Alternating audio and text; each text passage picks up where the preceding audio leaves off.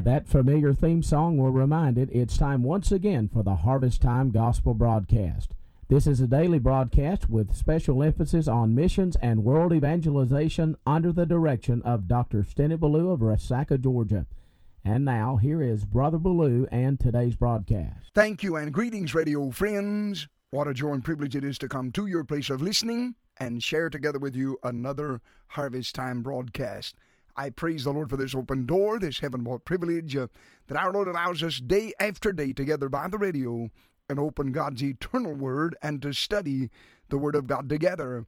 I trust that if it's at all possible, you'll take the time out, get your Bible, and follow along with us as we open the Word of God today. We're turning again in our Bible to the book of 2 Chronicles, chapter number 7, and in verse number 14, we're continuing our study on God's recipe for revival. God said in verse 14, "If my people, which are called by my name, shall humble themselves and pray and seek my face and turn from their wicked ways, then will I hear from heaven and will forgive their sins and will heal their land."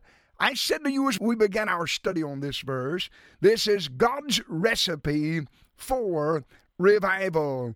We took the time to identify, first of all, the people of revival. God said, "If my people, which are called by my name." And I pointed out to you from the Word of God that God's people are a purchased people. We have been bought with a price. We do not belong to ourselves. We're not our own Lord. We're not our own boss. We're the purchased possession of Him who loved us and died for us. Then second, I pointed out to you that God's people are a purged people. The Bible said in Revelation chapter 1, verse number 5, "Unto Him that loved us and washed us from our sins in His own blood." When God saves a sinner, He does not save that sinner and leave them in their sin, but He saves them from their sin. So God's people are a purchased people. They are a purged people. They are a peculiar people. The Bible said in Titus chapter 2, verse number 14, that we're a peculiar people, zealous of good works. And so the Word of God teaches us that the people of revival is God's people.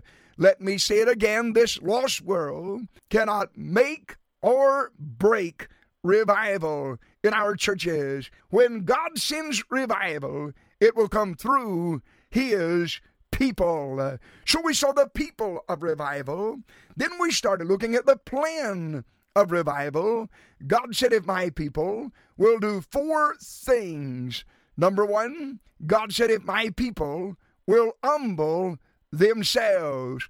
And we looked in the Word of God at several passages of Scripture, how that we as God's people are to humble ourselves. And then second, God said, "If my people, which are called by my name, will pray." And again, we spent quite a bit of time looking in the Word of God at what the Bible says about praying.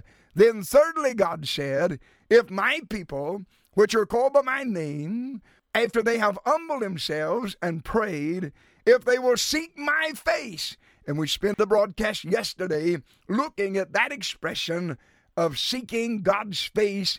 And now then, we come today to the fourth of these 4 things that God mentions here. Again, let me emphasize, these are not only divine orders, but they are in divine order. If we ever humble ourselves, we will not have much problem praying. If we humble ourselves and become a people of prayer, then we will not have any problem seeking God's face. And if we will humble ourselves and pray and seek God's face, then we will not have any problem turning from our wicked ways. So today on the broadcast, we're going to look at this 4th part in God's recipe for revival in the plan that's laid down here. We've studied humble themselves. We've studied praying. We've studied seeking God's face. And today we look at the portion that says, turn from their wicked ways. As I was preparing for the broadcast today, my mind went back in review over many different situations in the Word of God. There's many more that I could deal with on the broadcast today, but I want to mention at least 3 in the Old Testament, and then I'm coming to the New Testament and show you in the Word of God where if we're going to see revival, there's got to be a turning from our wicked ways. A revival is not just to shout it out. It's not just to have a time of rejoicing at no cost to us, but a revival is a time of God's people purifying themselves and their lives by turning from their wicked ways. In the book of Exodus, chapter number 35, for 20 years, Jacob has been down at his father-in-law Laban's house. But notice these verses. I'll read them with very little comment. In Genesis 35, verse number 1, the Bible said, and God said unto Jacob, arise, go up to Bethel, and dwell there, and make there an altar unto God, that appeared unto thee when thou fleddest from the face of Esau thy brother. Now notice verse number 2. The Bible said, and Jacob said unto his household, and to all that were with him, put away the strange gods that are among you, and be clean, and change your garments, and let us arise, and go up to Bethel, and I will make there an altar unto God. Notice in verse number 2, Jacob said to them 3 things. Number 1, put away the strange gods that are among you. Number 2, he said, be clean. And then thirdly, he said, change your garments. You see, there's always been a tendency of God's people, when they drift away from God, to start dressing as the world dresses. But I want to assure you, friend, that when we see revival, there will be a changing of the garments, and God's people will stop looking like, dressing like, acting like the devil's children. These people had grown up down there for 20 years among the heathen, so they dressed like them. They conducted themselves as them, and they worshiped their gods. But Jacob is saying, now, fellas, we're going to get out of this. We're going to go back up to Bethel. We're going to deal with God, and we cannot deal with God in the same garments and in the same worship that we've been dealing with. And so he said, put away the strange gods that are among you, and be clean, and change your garments. And then I come quickly to the book of 2 Chronicles, chapter number 29, and every Bible student is aware of the great revival under the leadership of Hezekiah. Let me read from verse number 3 of chapter 29. The Bible said, he, in the first year of his reign, in the first month, opened the doors of the house of the Lord and repaired them. And he brought in the priests and the Levites and gathered them together into the east street. And he said unto them, hear, ye Levites, sanctify now yourself, and sanctify the house of the Lord God of your fathers, and carry forth the filthiness out of the holy place.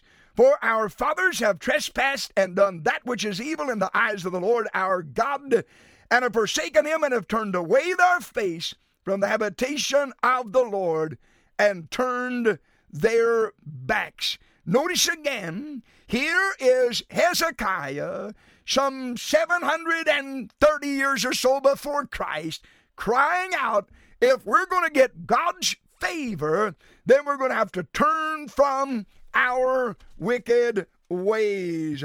And then I thought about Jonah over in the book of Jonah, chapter number 3. He cries out to Nineveh, repent.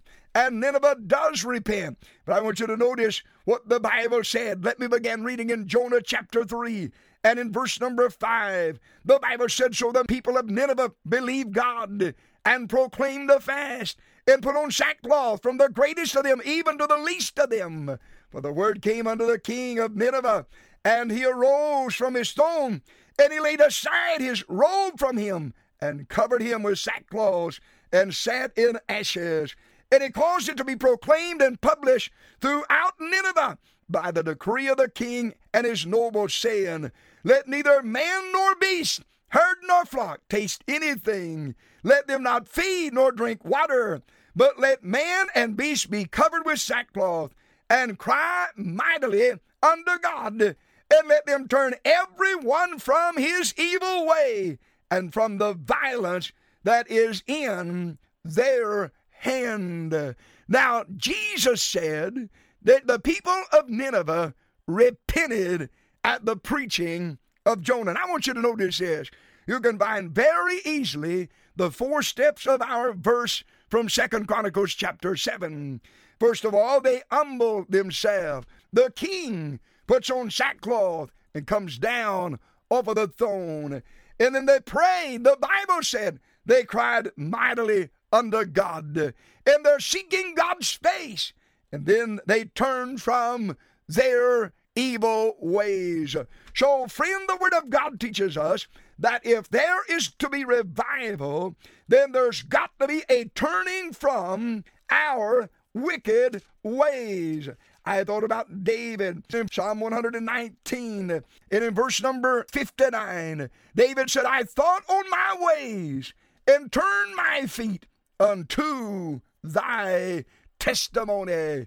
David looked at his own ways, and he did not like what he saw, and he turned unto the testimony of our God. Notice again in the Psalm 139 and verse number 23, David said, search me, O God, and know my heart. Try me and know my thoughts, and see if there be any wicked way in me, and lead me in the way everlasting. So, in the days of Jacob, Jacob said, if we're going to go see God, we're going to have to get rid of our sin. And Hezekiah said, we're going to have to sanctify ourselves and put away those evil things from among us. And here David is saying, see if there be some wicked way in me. And so God is saying, if my people, which are called by my name, shall humble themselves and pray and seek my face and turn from their wicked ways. In each of these situations that I mentioned today in the Old Testament, there is an element of God's people turning from their wicked ways. And as a result, in each of these cases, God did hear from heaven, and God did bless those who would humble themselves, pray, seek God's face, and turn from their wicked ways, and God will still do it today. Father, take the word, use it to your glory. I pray in Jesus' name, amen and amen. Behold, the fields are white, it's harvest time. Well, I trust the broadcast was a blessing to you today. Let me remind you that Harvest Time is a listener-supported radio ministry.